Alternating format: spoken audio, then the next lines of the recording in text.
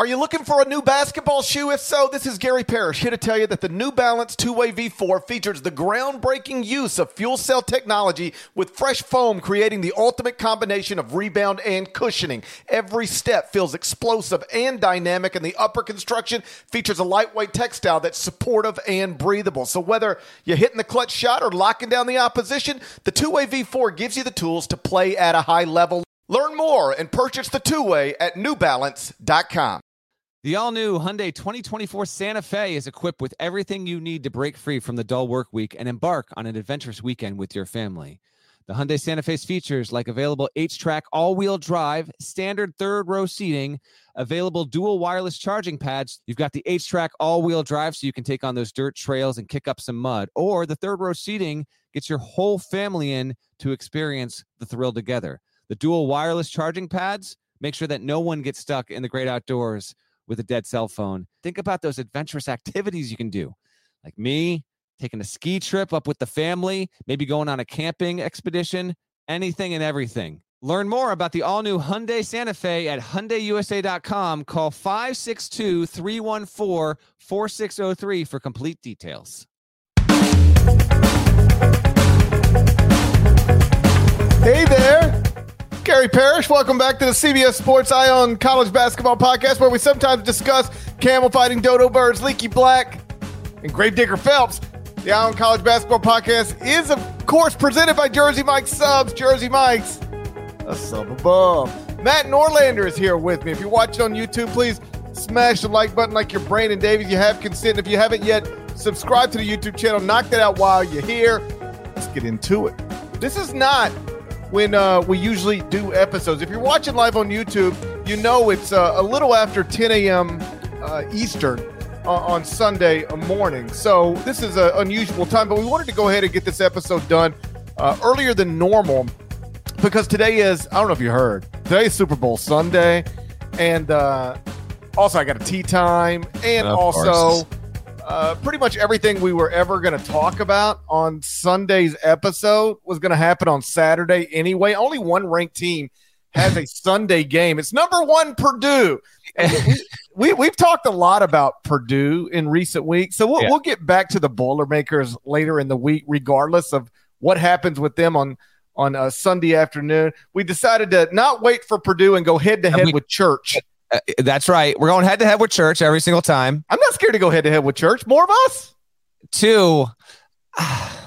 More of us. I know. Listen, I don't know if I love the Gravedigger Phelps there. The man's getting up there in age. I just don't want us to run into a spot where that might not be the most appropriate intro. That's all I'm saying. Maybe we rethink that. It also sounds like you're putting him in the ground at the start of every episode. I killed Digger Phelps. I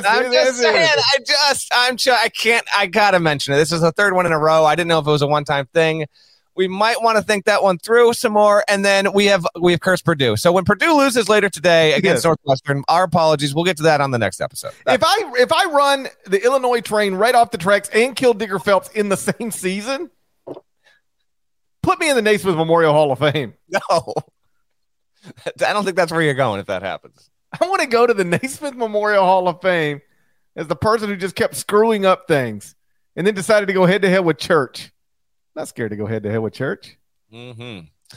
Anything of note happened yesterday, GP? Or a rare Sunday morning episode, and right onto the on-ramp here. There's some big surprising news from Saturday. Duke can't catch a break. Game officials are no longer allies of the Blue Devils, it appears. They screwed Duke, the refs did. Saturday at the end of regulation in what was an eventual overtime loss at Virginia. Few hours after the game went final, late Saturday, the ACC announced, the league office, what we all knew in real time, which is that the refs, they screwed Duke at the end of regulation in that eventual loss at Virginia. If for the sake of the conversation, you'll agree. Come on, Duke.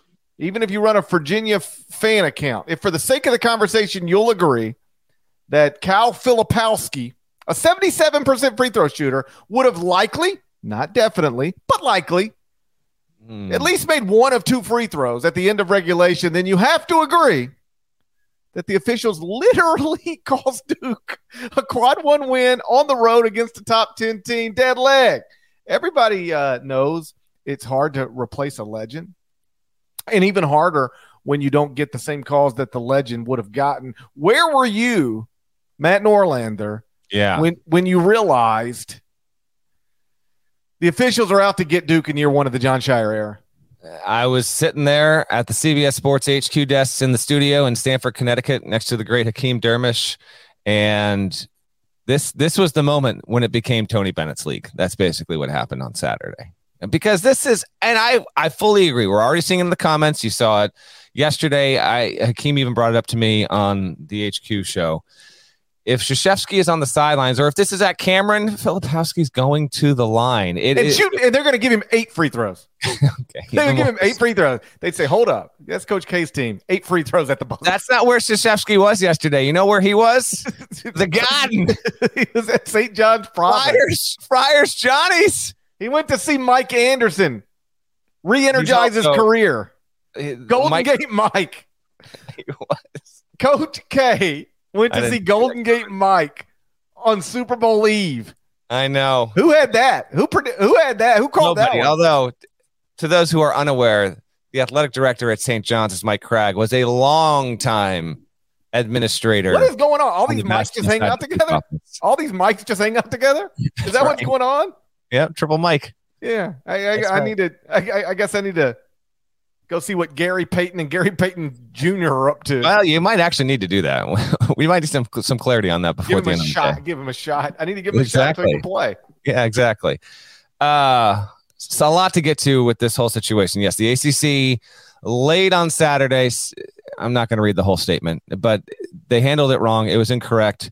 I did have this, the only soundbite the podcast was able to acquire from the officials who didn't supply an official comment. Their ruling at the end of that play at regulation, I think this was Jeff Anderson. Here's what he said. Defense. Oh, okay. All right. So it was just defense. Okay.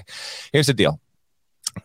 Jeff Anderson, by the way, was involved in back-to-back controversial endings. I did go and check and see if it was a Higgins situation with his schedule. It is not. Jeff Anderson, he worked 3 games in 4 days. I got no issue with that. He worked Providence, Georgetown, and Rhode Island on Wednesday, had the day off for travel Thursday, called Butler Xavier Friday. That was a 7:00 tip. And then they tipped off in Seaville on Saturday at 4:00. I don't have an issue with that. But I did check just in case this was like a 6 games in 7 day situation. It wasn't. However, and Xavier fans have been probably gritting their teeth even more so after this, because here's the deal. On Friday night, before we even get to the Duke, Virginia stuff, on Friday night, bang play near the end of the game. Xavier's at Butler, and Xavier didn't play well enough. And when Sean Miller had zero issue with the call, because he admitted, and he's right, Xavier did not play well enough to win the game. It didn't deserve to win the game. Butler deserved to win it. But Anderson called a goaltending on Jack Nunge, and Anderson was at half court. You almost never get that. It was actually probably more of Colby Jones, if you're going to call the goaltend, but they called it on the wrong guy, period. And so they buffed that call. But I thought they got that call right. I thought that was I looked at the video a couple times. I actually thought that Nunge got the block, and it was more Colby coming in from help that would have been the goaltend. But they hit the rim. They got the rim on it. But I think it wasn't Nunge that did that. It was Colby Jones. But the point is, Anderson made the call from half court on Nunge, and it was the incorrect call on Nunge. It would have been Colby. Wrong in technicality, maybe right in spirit. That's all. I just bring that up to say. Okay, I'm with you. I'm with that. Sure. Same official back-to-back nights. Now, this play goes down. First of all, the supreme irony of Kyle Filipowski being in this spot. He's been Duke's leading scorer. Jeremy Roach is the team's most important / probably best player. But Filipowski has been leading the team in scoring, 15.5 per game going into Saturday. He was scoreless. In fact, if you'd actually watched the trend line, he had dropped 29 on Virginia Tech. And subsequently to that, GP, in each game, he went down to 18, then 16, then 14, then 9. He did not have a point in this game. And so for the ball to end up in his hands, Tyrese Proctor, that was almost a 5-second call, but 5 seconds is really 6 seconds. I'm not going to quibble on that. I've heard the chirping from Virginia fans. He should have been called for the 5-second call. They shouldn't have even gotten the inbounds pass. I'm just not going to parse on that because 5 seconds really is 6. Officials always give you a beat. He got the beat. One more, and I get it. But it was super, super, super tight that he got it in there. And then the drive to the hoop. I thought it was a phenomenal display of athleticism between all these players because it gets down to, okay, did they foul him before it goes 0-0? Well, it's also, the Filipowski, when he goes airborne, has the right to land safely, okay? Had he been on the ground, it's a different kind of situation. But once he leaves the ground to make the attempt, he's allowed to land safely, even if that comes after 0-0s. Beekman makes an awesome play. To me, it's hand on ball first, but then it's forearm on forearm before we get to 0-0s. But the thing that makes the ACC look worse in all this, GP, is that even with the statement, did you pick up on this? Because listen, there is JFK level Zapruder film right now with this play from the alternate angle, which I'm still not convinced isn't contact against Beekman. But in the ACC statement, and this must have been said on the broadcast or over the arena, but I was in the HQ studio. I didn't have the volume up on this game when it happened. They called the foul on Ryan Dunn. I actually don't see a lot of contact by Dunn on the play, but he's the one that was assessed the call. So to me, this was a botch all around, and I cannot remember a time when something like this has ever happened. I'm sure it has. I'm just telling you, I've been searching through my brain for any other time where we had an end of game situation and there was a bang bang play, a foul was called, and then it was subsequently overturned / reversed. That's exactly what happened here. The fact that it involved Duke makes it even more shocking, and the officials screwed it up. I just don't understand how they blew it like this. Most people realized in real time what was actually happening there. There's a faction of people that are all ball truthers. Like, there are people out there that think Beekman got nothing but ball. I want to be clear on this. It was a phenomenal defensive play, and Reese Beekman's one of the best defenders in the country. It was awesome. The only people who think this wasn't a foul, they pleasured themselves to Cal Guy. All right, fair enough. It was an incredible play between two awesome athletes meeting at the top, meet me at the summit, and Beekman just gets him enough. It just gets him enough. I actually, if it would have been a no call, it would have been controversial as well, but I actually think the athleticism on display there was really, really awesome. Filipowski should have been going to the line. Now, he would have had to made one. He hadn't had a point on the board, so there's no guarantee, but the chances are he's sinking at least one of those. Duke gets a road win, and what do you want from me? Shire, I'll take it after this, GP. Shire got robbed. I mean, he even said afterward, he and Bennett, they never got an explanation. Now, they're probably going to get one maybe privately from the league today, maybe, I guess. And I was surprised the ACC actually it wasn't fast enough, but I was surprised it put out a statement as it did on Saturday there. Shire's going through everything in year one, man. I mean, between illnesses and injuries and bad losses and the ups and downs of it all, he is really checking off every box imaginable of the head coaching experience. So that's a rough one. And I am all too aware that there are many, many, many, many, many people that are like, oh, Duke got screwed. Where's my violin? I know that I know you're out there as well. I don't care about that. We're talking about what actually happened and how the officials screwed up this end of game protocol. They did. And because of that, it flipped the game. Virginia got the win. And credit to Virginia once they got to OT, because Duke had the time. Duke had all the opportunity in overtime. Didn't take advantage of it. Virginia gets the win. Here we are. I hate the idea that, well, they still went to overtime. They had a chance to win. No, they should have had a chance to win at the end of regulation. Like, every time something like this happens, there's somebody out there real eager to point out there's a lot of plays in a game and no one play decides a game. Yes, sometimes one play does decide a game. And that was the perfect example of it. A perfect example of it. Yeah, I know there are missed calls and missed shots and made shots for 40 minutes of a regulation college basketball game. But when you are tied in the final seconds and you are fouled going to the basket, and it's actually like the whistle is blown and it's called a foul, and you're supposed to be shooting free throws, and then they overturn it for no good reason. In fact, for all wrong reasons, then they cost you a game. They cost you a game. The refs cost Duke a quad one win on the road over a top 10 team. That is undeniable to any reasonable human being. And they're coming for you. That's fine. I'm just playing. Yeah, they're wrong. John Adams used to run all the officials. All right. Yes. He's on Twitter saying, okay, of course it was a foul, but even the ACC's explanation is wrong because they say it was a foul that came after the clock hit all zeros. But even and the ref said, because here's apparently what happened. Tell me if I get any of this wrong. Okay. The refs looked at it and said the foul comes on all zeros, so it's not a foul. Mm-hmm. And the ACC said the shot comes before it's all zeros. So even if the contact comes after all zeros, it is still a foul. And then because John Adams, because he's airborne, right. He has the right to land safely without obstruction. And then John Adams jumps on Twitter and says, well, like, okay, they're right in the sense that even if the contact came after all zeros, if the shot came before all zeros, then it's a foul. But the truth is the foul came before all zeros, which is what I see when I watch that. I agree. So if you're somebody arguing against this, you're literally arguing with the ACC and John Adams. It's like arguing with Beyonce about how to perform something. Like, what are you talking about?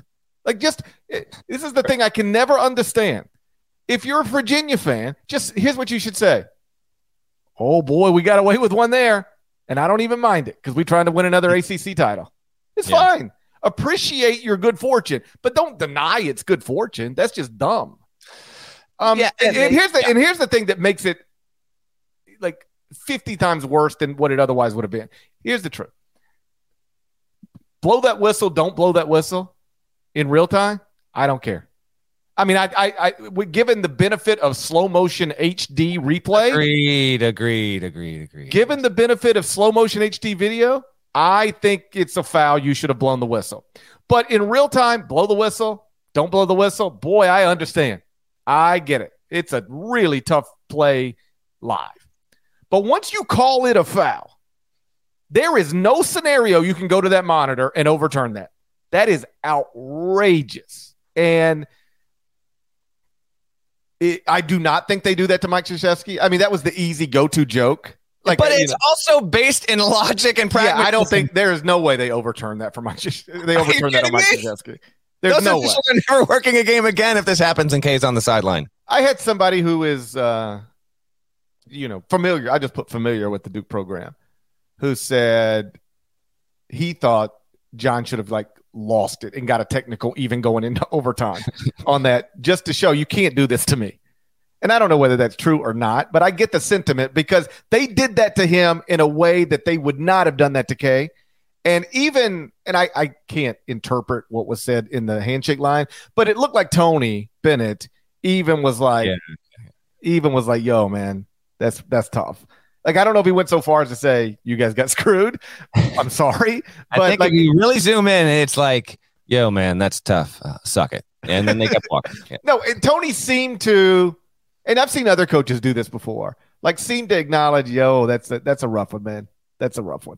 Because they got it wrong. And again, not just getting it wrong live, I don't have a problem with, because that is actually part of basketball. Yeah. But getting it wrong on the monitor, that should not happen the way that happened. I agree, which brings me to my last point. And that is, and I said this on HQ, game happens. This, they overturn the call. It's just hard to accept. But if this happened in the NCAA tournament, first of all, the story would be 5 times as big, 10 times as big. Duke in the tournament. Are you kidding me? But when that happens, the NCAA, because it runs the tournament, the NCAA is not running this Virginia Duke game. The ACC is running it. You will have a designated pool reporter from the media will go and meet with the lead official from a game. And that official will provide a statement to the pool reporter. Even that process can be improved a little bit, but at bare minimum, when there's a controversial call or non-call, something that happens that is impacted by officiating, after the game, we are guaranteed a statement from the NCAA and it's officiating, and there's a head of officials. There's a new guy actually in charge of it this year, Chris Rastatter. We'll see how he goes in year 1. This is actually a pretty good tune-up to this kind of stuff. That is not the case with these leagues, and it needs to change. Okay? If you are an official and you make a call and it is of grave consequence that literally does flip the outcome of a game, right? Or determines whether or not it goes to overtime, one team wins versus one team loses. The officials need to be held to a higher account. It's not that hard. You'll keep your job after a game, the home venue. So in this case, Virginia's hosting the game. It determines by the media that's going there. One reporter at minimum is determined before tip.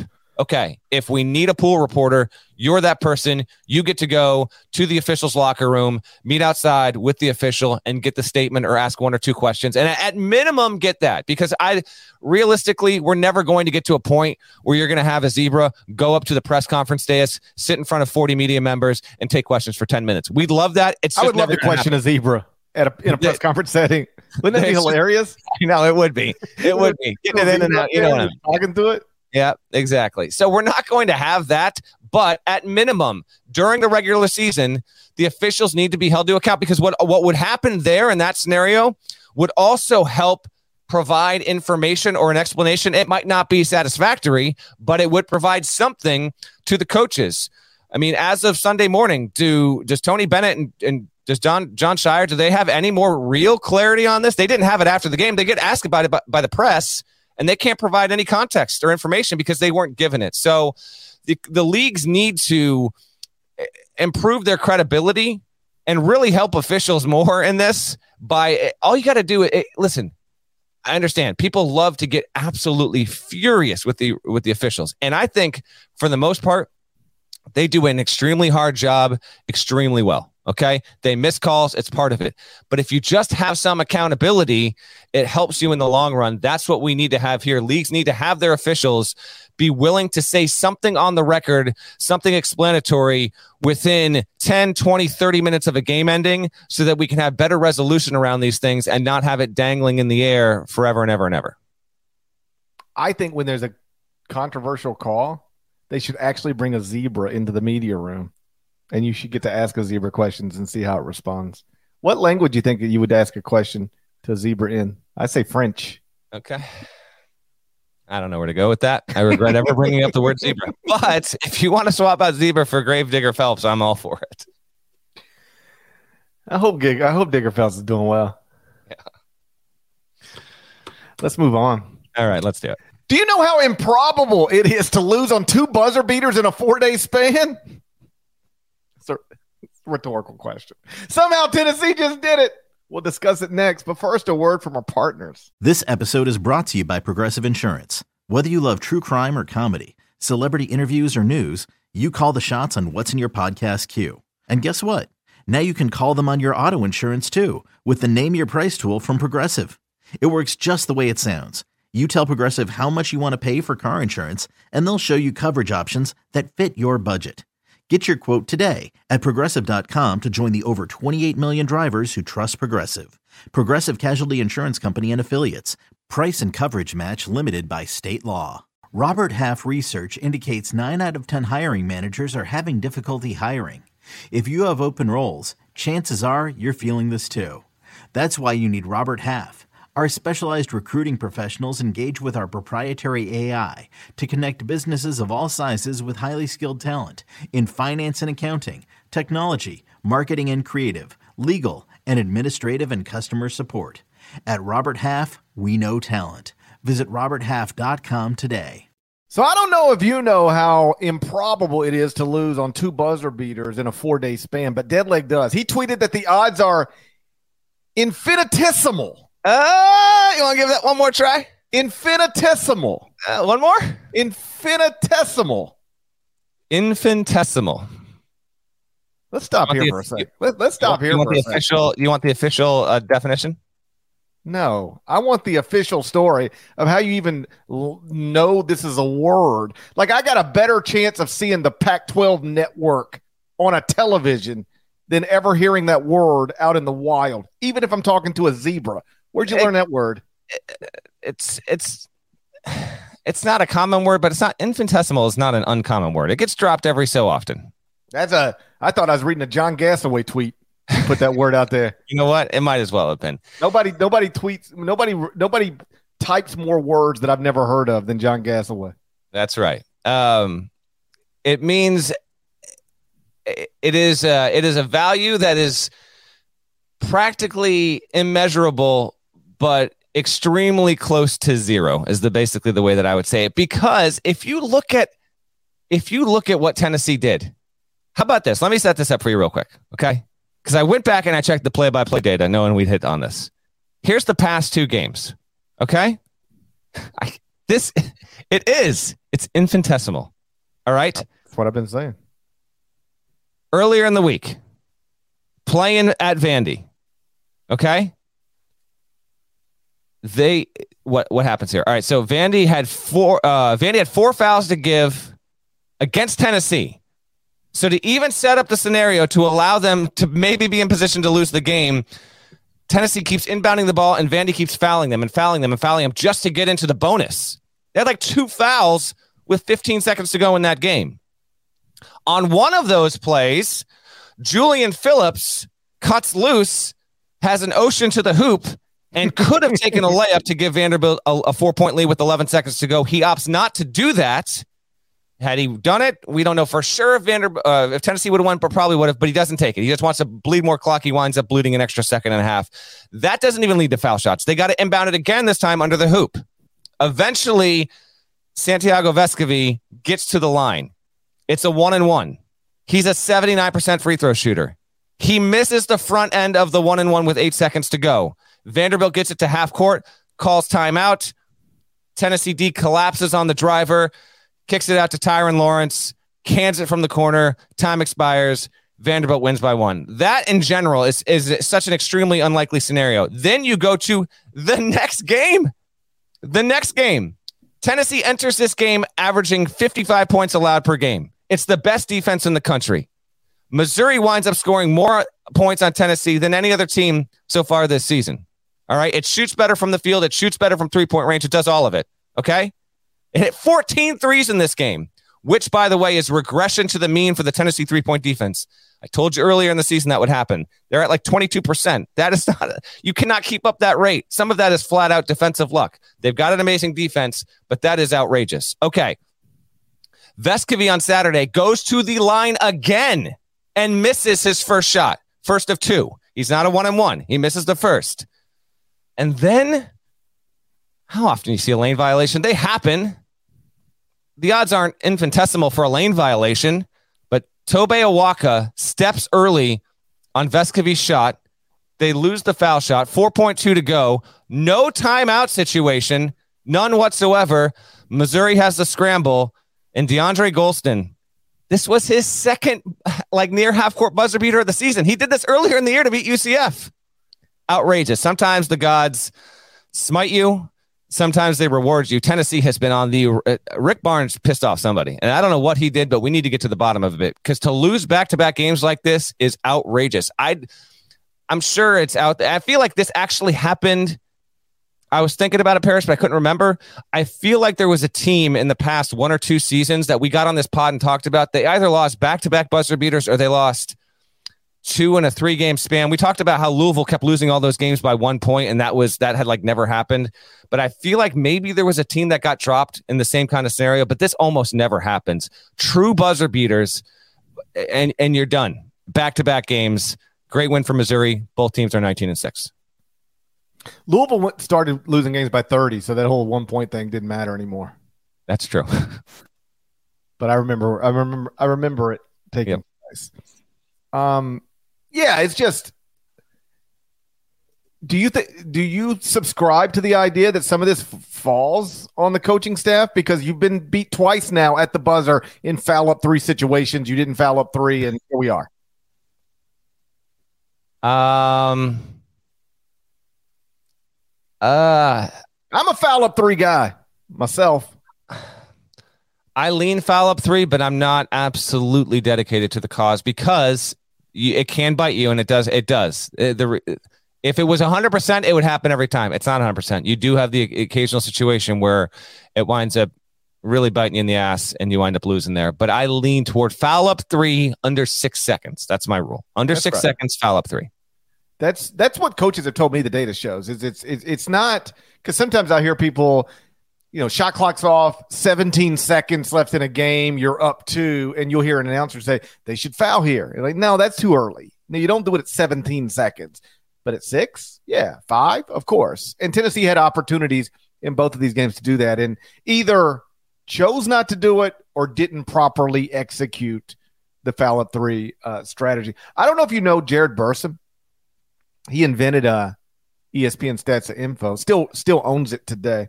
So he tweeted that Tennessee scored 1.42 points per possession and lost, and it's the most points per possession a losing team has scored in a Division I game since 2019. That was rare stuff. Borderline infinitesimal.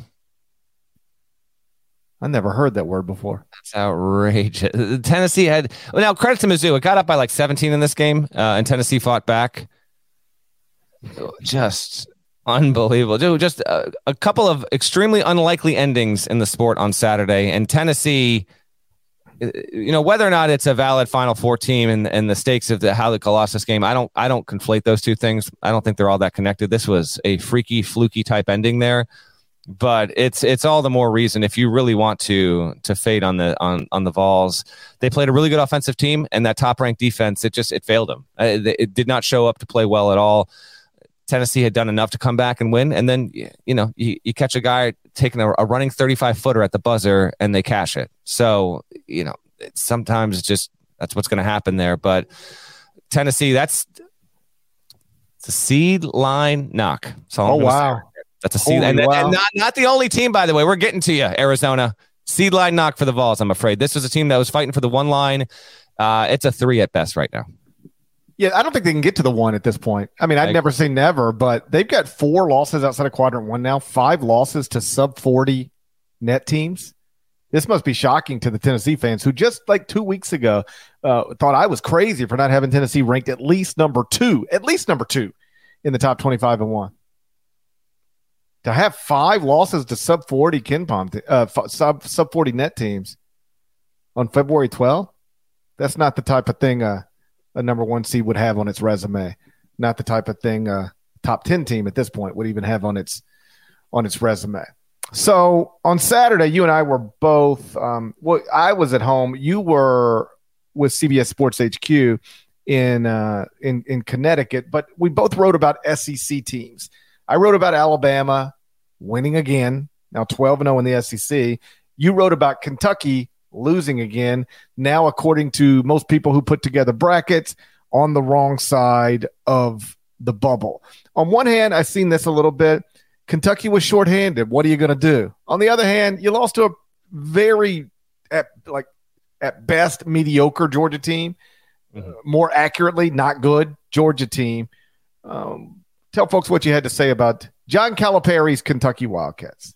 Well, Parrish is going to drop a little knowledge here on you on Bama in just a second. We go into the weekend with 2 preseason hype teams, 2 blue blood programs, facing games where they're standing in tournament projections for the moment. Like it's either you're in or you're out, depending on what you do. Carolina, credit to you. You kicked butt versus Clemson. You didn't make it a game. Nothing was in doubt. You showed up, home venue, all that good stuff, whatever. Credit to UNC, got the win. Keep moving forward. We'll see if you can build on it. Kentucky failed its test. And no, it did not have Severe Wheeler, CJ Frederick. Case and Wallace got into some foul trouble. That didn't help, obviously, running the offense without having a reliable point guard there. I get all that. But we keep coming back to the same codas and the same song for Kentucky. And while I also wrote in that column, because I believe it, like it would be lazy to say season's done, team can't make the tournament. No, Kentucky can make the tournament. It's got at Mississippi State, quad 1 opportunity. Home to Tennessee, quad 1 opportunity. At Florida, even if Florida's not that good, quad 1 opportunity. It's got home versus Auburn, quality win opportunity. At Arkansas to close the season, quad 1 opportunity. And then it'll have at least one more in the SEC tournament. Kentucky has more than enough opportunities still available to itself to make the tournament. It's there. The question is, Does it have the capability of actually doing that? Because it has been up and down consistently throughout the season. Credit to winning, 6 games in a 7-game stretch, and those 6 wins being in SEC play, including that big-time win over Tennessee, although that win, while still valuable, it just doesn't have the cachet now that it did almost a month ago when they got there. I don't know, man. And it's on Cal to get this fixed. I don't know if he can get it fixed. The roster is good enough that he should.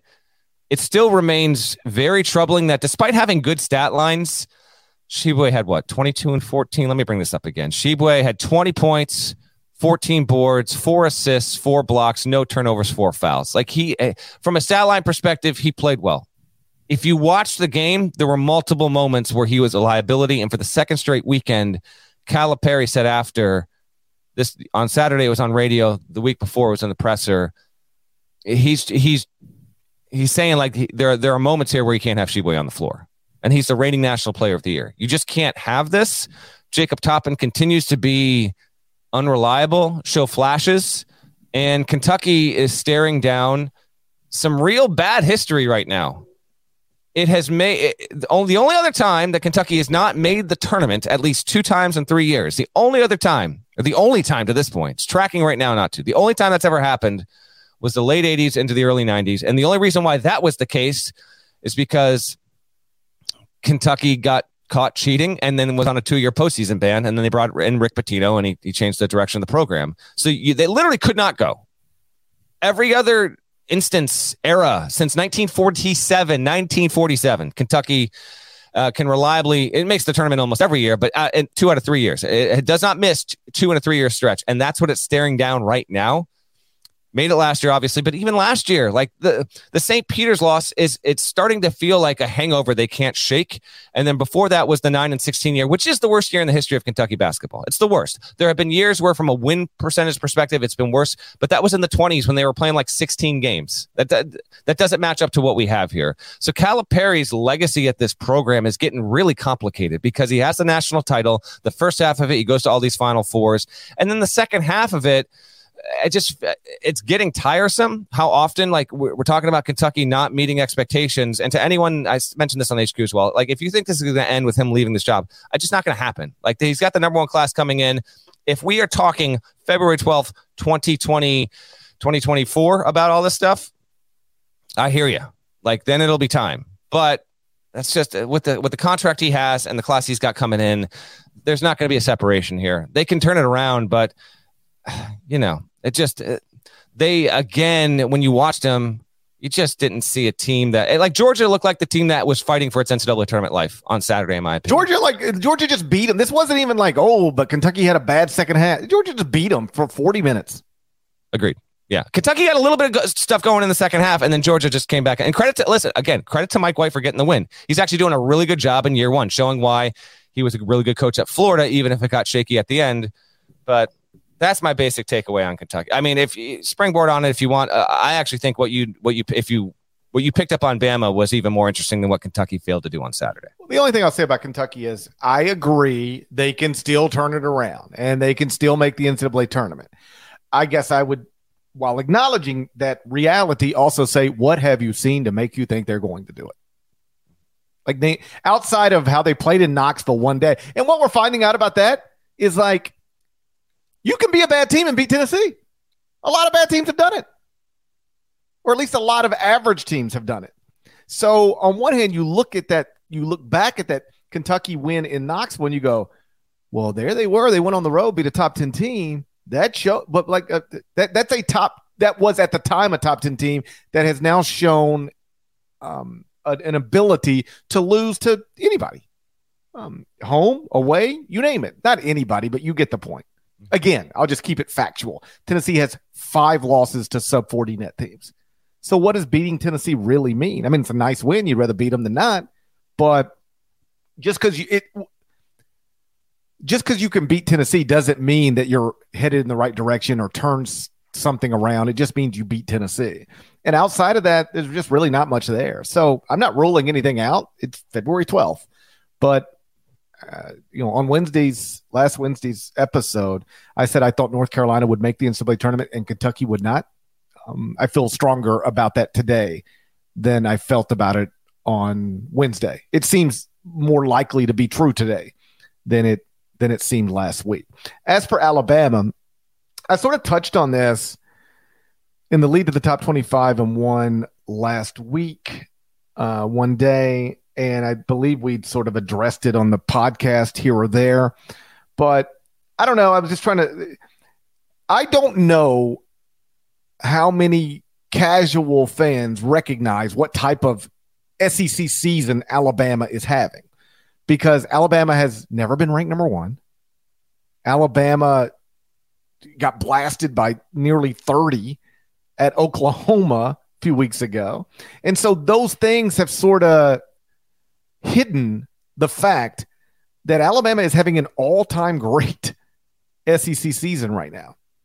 Crimson Tide went to Auburn, won on Saturday, tight game, pulled away late, won the game by 8. And so Alabama is now 12-0 in the SEC and winning their league games by an average of 21.1 points. 10 of the 12 have been double-digit wins. The only two that haven't been, the Auburn game yesterday, and oddly, or not, maybe there is an explanation for it, given that Mississippi State is really good defensively, but they beat Mississippi State by 3. They beat Mississippi State by 3 at home, beat Auburn by 8 on the road. Everything else is double-digit wins. They beat Kentucky by 26, beat LSU by 40, beat Vanderbilt by 57, winning their league games by an average of 21.1 points. The last team to start 12-0 in the SEC was Kentucky in 2015, that fabulous team that was 38-0 in the Final Four, went 18-0 in the SEC, had Devin Booker, had Karl Towns, had a bunch of other talented players, but probably too many because Devin Booker didn't play the amount of minutes he should have played. And honestly, none of the great players on that team played as many minutes as they should have played, which was cool for 38 games. Yeah. And then it went the wrong way. Kentucky 2015 is widely regarded as one of the best teams ever to not win a national championship. The computer numbers back that up. And that Kentucky team in 2015 that went 18-0 in the SEC had Devin Booker, had Karl Anthony Towns. They won their league games by 16.7 points.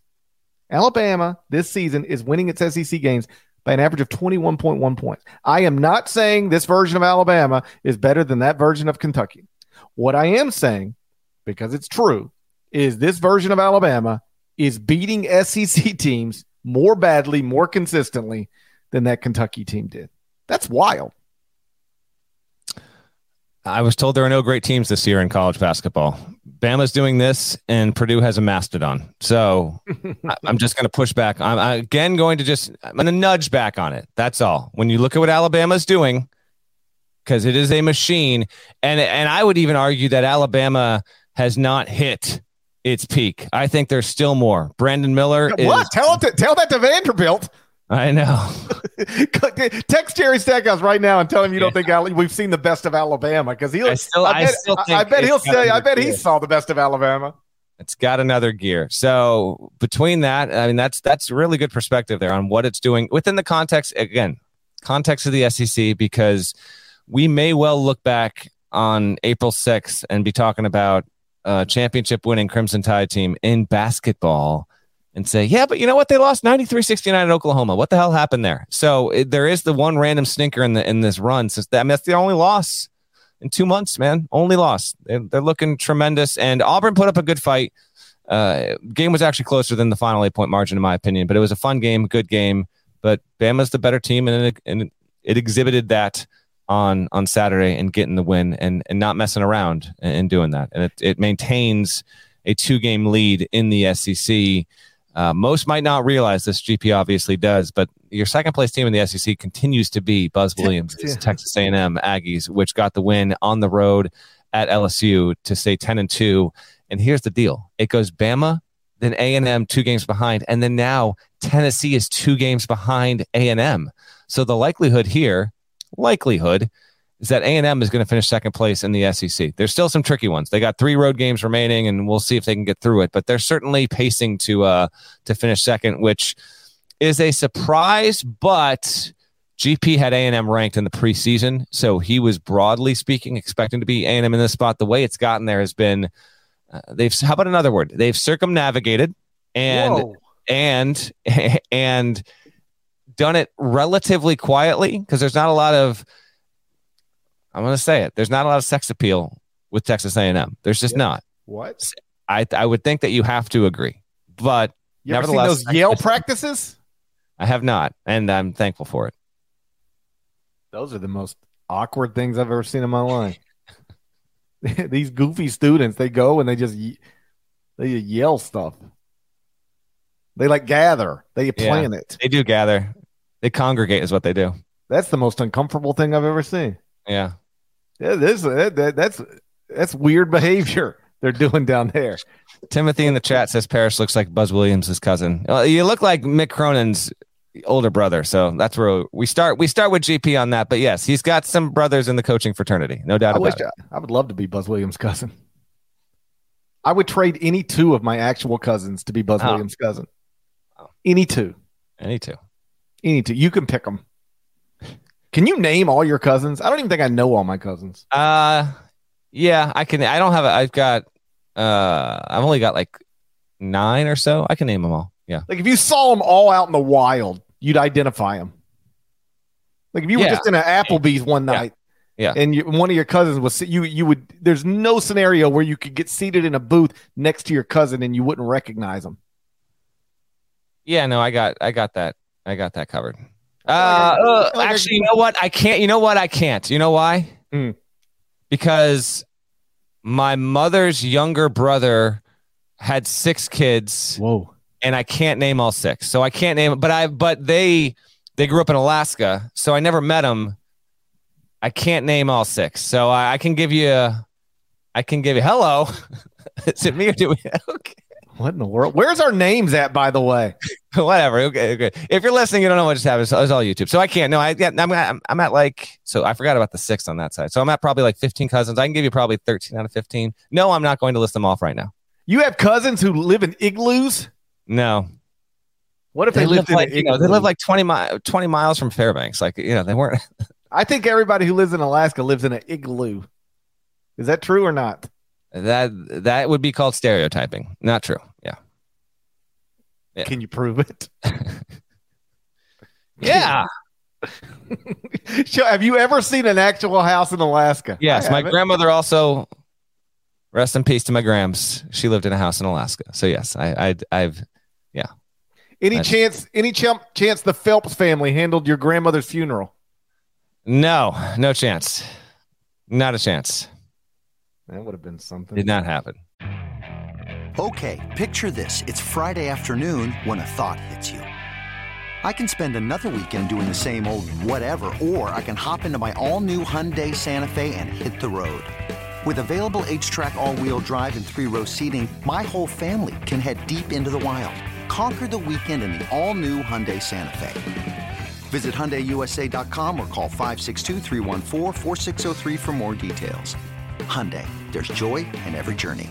Another day is here, and you're ready for it. What to wear? Check. Breakfast, lunch, and dinner? Check. Planning for what's next and how to save for it? That's where Bank of America can help. For your financial to-dos, Bank of America has experts ready to help get you closer to your goals. Get started at one of our local financial centers or 24/7 in our mobile banking app. Find a location near you at bankofamerica.com/talktous. What would you like the power to do? Mobile banking requires downloading the app and is only available for select devices. Message and data rates may apply. Bank of America NA, member FDIC. You want to tour the rest of the weekend here? Other notable results from the weekend: Arizona lost at Stanford, which must have been like shocking for the Arizona fans who kept tweeting me last week, because I dared to have Arizona outside of the top 5 and the top 25 and 1. I bet they couldn't believe Arizona would lose a game like that. Creighton extended its winning streak to 8, got a victory over UConn inside the Connor Oberst Arena, so that was nice for the Blue Jays. Oklahoma State beat Iowa State, 5 straight wins for Mike Boynton's Cowboys. UCLA won at Oregon, beat the Ducks on that ugly court. Texas Tech caught Kansas State. Baylor won at TCU. Bears are now 9-1 in their past 10. Indiana won at Michigan. Jett Howard. Woo. I discovered him. All right. I was thinking about just a reminder. I brought him up on the pod before you did, just so we're clear. But if you want to take credit, that's fine. But I discovered Jett Howard. I discovered him at the Iverson Classic last summer. Yeah, and I discovered him before that on the recruiting trail. But whatever, it's fine. No, I discovered him Iverson Classic last June or something. Right. April or May or June, somewhere in there. I discovered him. It was in Bartlett. Airballed a jumper in the final seconds. You'll see that too often. Yeah. It was like, and here's Jett Howard for the win. And like, it looked like the shot in the NC State national championship game. Except there was nobody there to grab it and dunk it. Lorenzo Charles not in the building, not at the Chrysler Center. Boy, Jett Howard never needed a Lorenzo Charles more in his life than he needed him yesterday. Mm-hmm. Providence fell at St. John's. Golden Gate Mike, big win. After Adam Zagoria reported that St. John's has no plans to replace Golden Gate Mike. Are you questioning Zags? I'm not. Zach Braziller, beat writer for the Johnnies, refuted that report. So I just it's New York media beef? It is. I don't know if it's beef. It's just disagreement. Let's call it beef. It's New York media beef. I hope I think we know how this is going to happen. Golden Gate Mike's going to cruise it to 19 wins again. He's going to stick on for one more year. That's how he does. That's how he rolls. I hope it doesn't escalate to gunfire. It will not. Okay. It will not. Why'd you go there? It will not. Sometimes things escalate to gunfire. We live in America. We live in America. No, anything can escalate to gunfire in America. Not with the great Golden Gate Mike. No. I mean between Zach and Zags. Okay. No, it's not either. No. Zags is at worst busting out a frisbee. Okay. What if Zags throws a frisbee at Zag's head? It's that is non-zero chance. Right there. Non-zero. If you caught a frisbee right there, that'd probably make you cough a little bit at least, right? Arizona loses at Stanford for the first time since 2009. It had won 23 of its last 25 games against the Cardinal. And the last time Stanford beat Arizona, a ranked Arizona team, back in 2005. Arizona was ranked 13th when that happened. Weird one. Similar to how Filipowski had been going against what he had been putting up from an average standpoint. Credit to Jared Haas, man. Azuolas Tubelis came in averaging 27 points and 10.5 rebounds in his past 4 games. He went for 4 points and no boards and 4 fouls. Shut him down. Credit to the Cardinal. Haas is in a hot seat situation, and it's expected Stanford will move on from him at the end of the season. Coaches will take any kind of victories of any kind. But this, big-time stuff. Good win. Happy for him. Happy for that staff. If you feel like losses like this one, like Arizona has now shown a few times here, where it's just like it got blown out at Utah. It had the weird one at home against Wazoo. It got blown out against Oregon. The variability with Zona, it's on the table. I'm not as bullish as I once was about me thinking I might try and get cute and put Zona into the Final Four. I might have to pump fake on that. We'll see. But that was as surprising of a result, in my opinion, as any that we saw, even though that was on the road. You mentioned Oklahoma State. Quick on Oklahoma State and Baylor in the Big 12. Baylor wins again. TCU is, it's on a 3-game losing streak and is having some issues there, and so it goes. But Baylor, to me, it's right back in the Final Four conversation. In fact, I would even say, hold off on Oklahoma State for a second. You mentioned Creighton.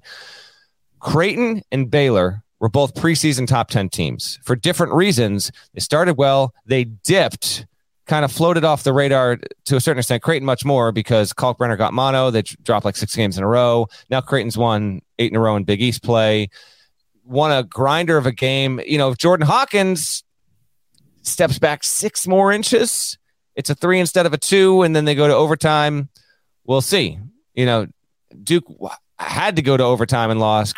UConn didn't get the chance to go over to overtime, and it wound up losing. But Creighton and Baylor are the teams that I think have resurfaced as viable Final Four candidates in the February run here, and they both got good wins on Saturday. Oklahoma State is now a clear-cut tournament team as far as I'm concerned.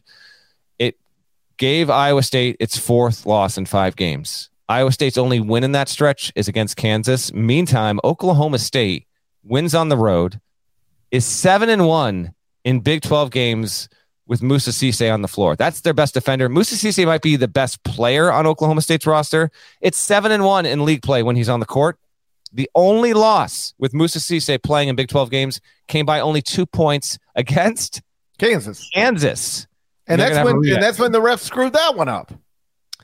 And it's all, I mean, it's all connected right now, man. It's all connected. So OSU, big time winner, has won 7 of its last 8, by the way, against Iowa State. And it doesn't get easier. Every single remaining game for the Cowboys is a quad 1 game. So they've got all these opportunities. They're going to take more losses.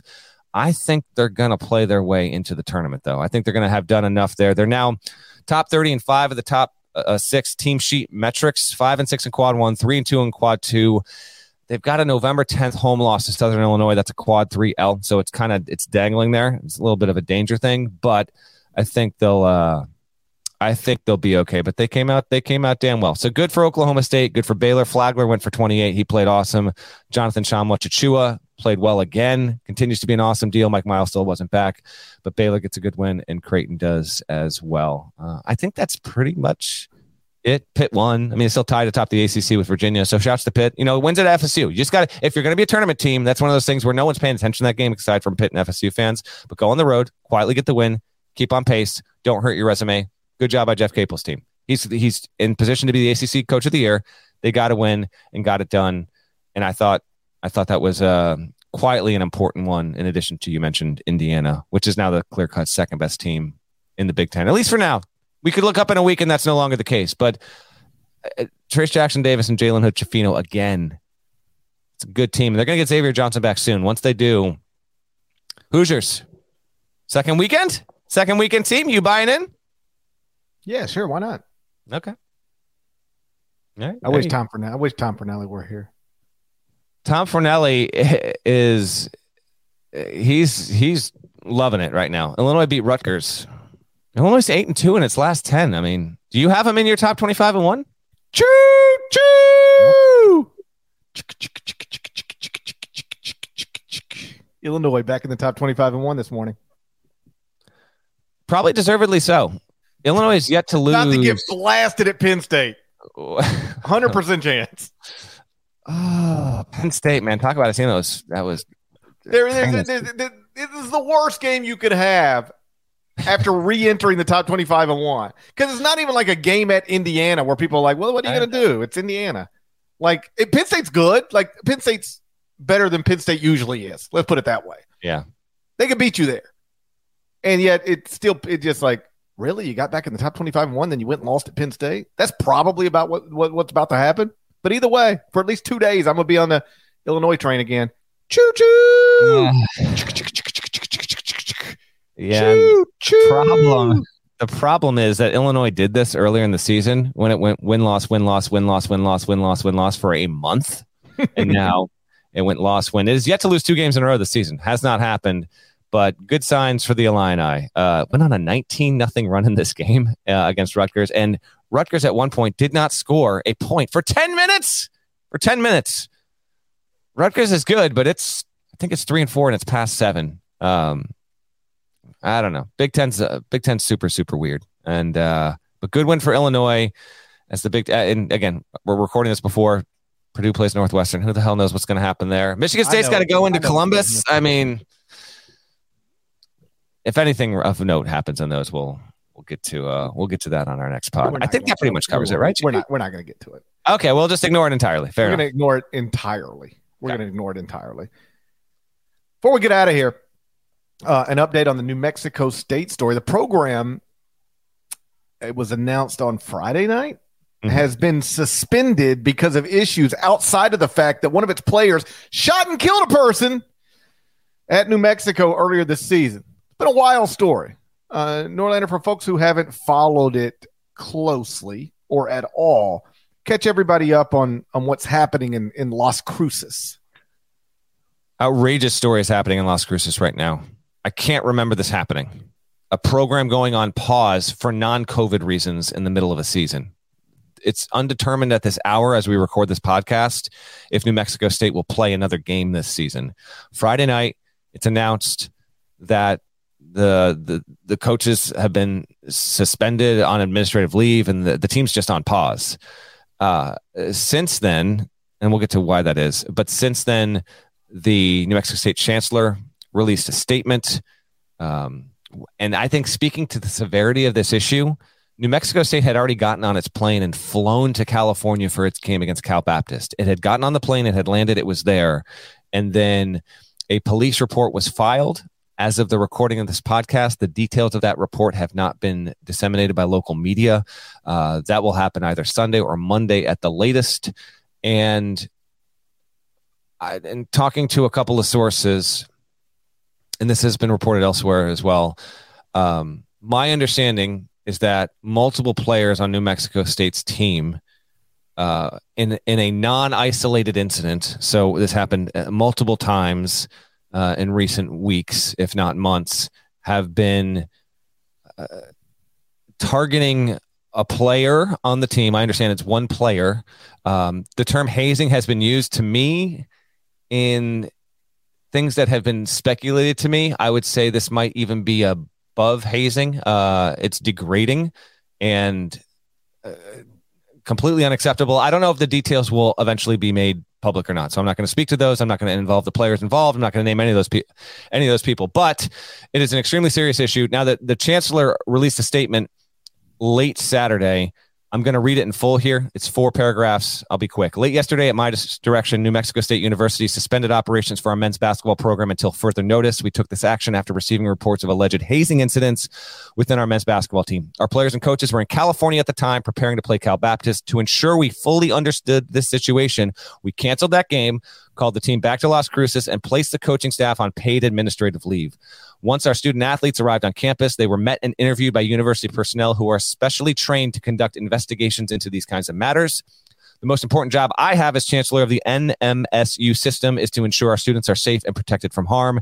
That's why I was so heartbroken and sickened to hear about these hazing allegations. Hazing is a despicable act. It humiliates and degrades someone and has the potential to cause physical and emotional harm or even death. Sadly, hazing can become a part of an organization's culture if left unchecked. NMSU policy strictly prohibits hazing in all forms, and it's something we simply will not tolerate. I realize many in our community have additional questions about these alleged incidents and about the future of the men's basketball team. In the near term, team operations remain suspended until further notice. We will share additional information as we can going forward. I don't believe Greg Heiar will keep his job. Many were shocked that he stayed on after the incident with Mike Peake earlier this season, in which he didn't fully cooperate with police to begin with. Kept his job, the staff, all of it. So there's going to be a coaching change when that happens.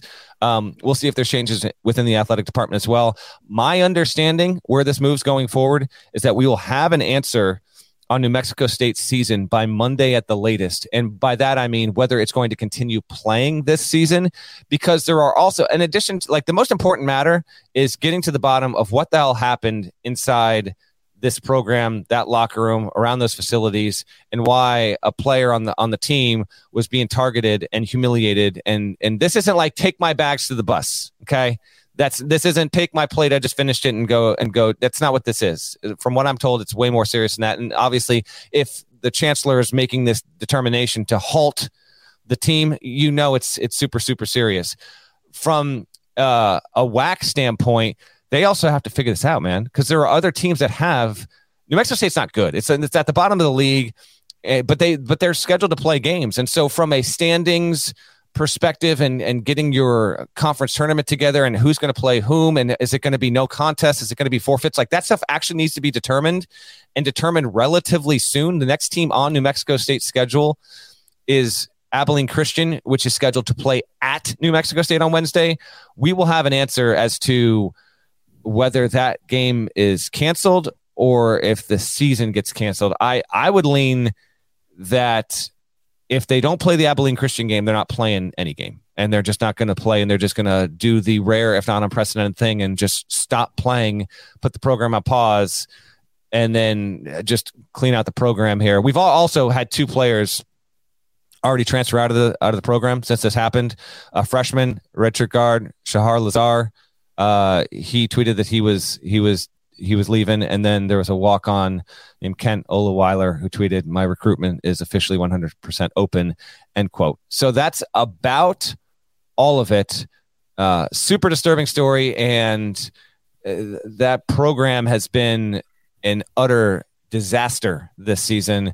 And we're talking about a school, GP, as you well know, that through multiple different coaches has been the best program in the WAC for a decade plus, and made NCAA tournaments.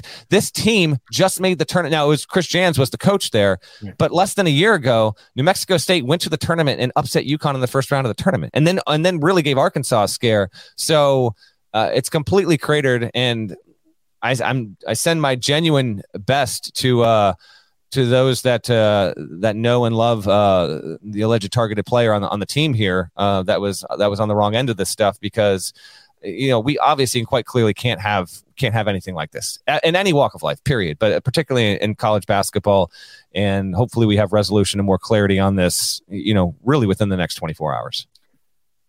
I had a coach text me yesterday, and he was like, "So do you think somebody's going to get fired?" I'm like, "Yeah, I think everybody's going to get fired, like everybody." And I know this is not connected to the Mike Leake story, but is it Leake or Peak? Peak. I'm sorry. Yeah. Mike Peak story. But it's just, they mishandled the Mike Peak situation. Like, I had a coach one time tell me, anytime he even gets an email suggesting something wild's going on in his program, he forwards it to compliance immediately. He's like, I've got a $15 million contract. I'm not losing it trying to protect a young adult. And that's never been something I've forgotten, because I can't understand why every other coach doesn't take that approach. Like, when you have a student, like, think about this, forget about a basketball team. What if you were running a business and you had a young adult? Because that's what it is. In our profession, too many people like to say the kids and these kids and the kids and kids. They're not kids. None of them. They're young adults. They're young adults. Imagine you're running a business and you employ, 15 young adults, and one of them is involved in a shooting that results in a death. If the cops come to you, you're like, what do you need? Just tell me what you need. You need to talk. There he is. Go talk to him and let the young adult handle it.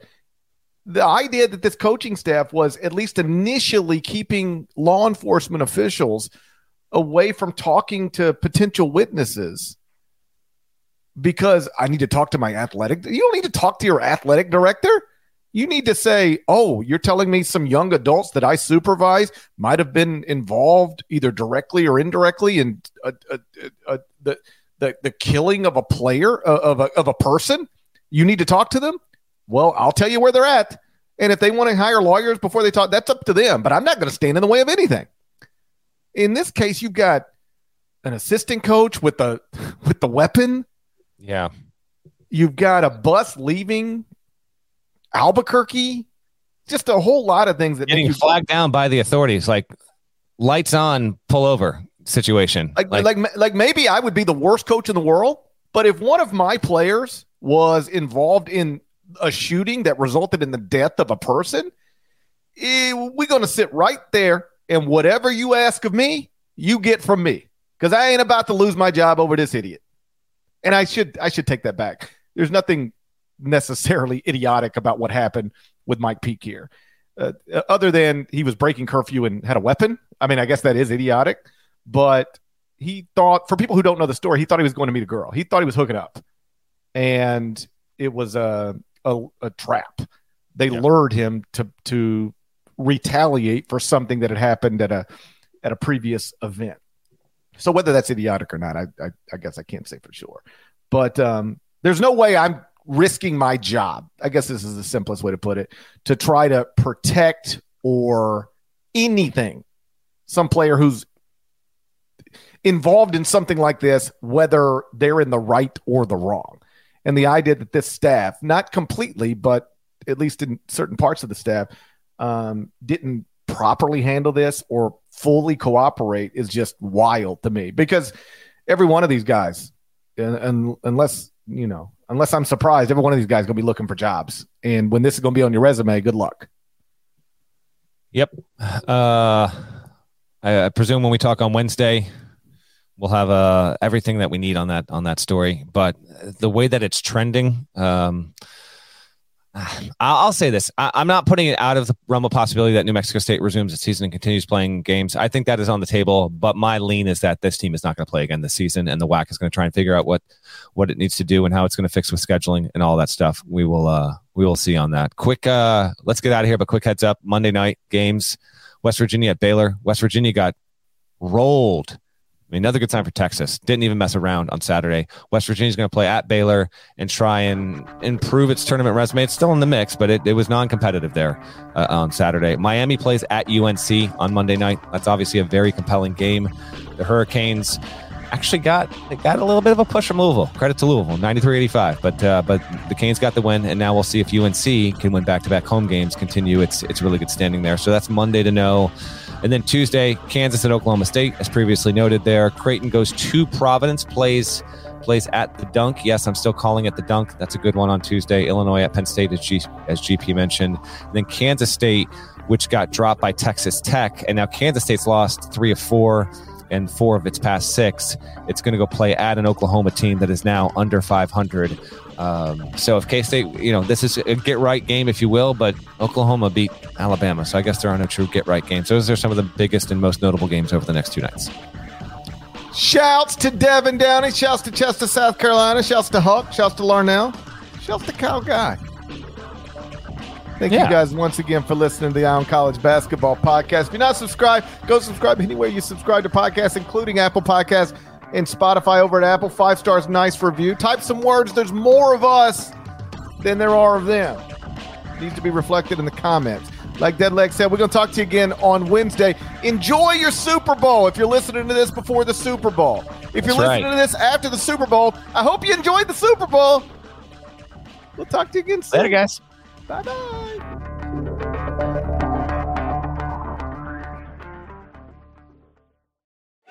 You can now relive the best moments of the UEFA Champions League 24/7. The UEFA Champions League channel is a new 24-hour streaming channel serving non-stop goals, highlights, and full match replays from the world's most prestigious club competition. Reminisce on your favorite moments, legendary players, and brilliant goals with the UEFA Champions League channel, streaming around the clock on Pluto TV and the CBS Sports app.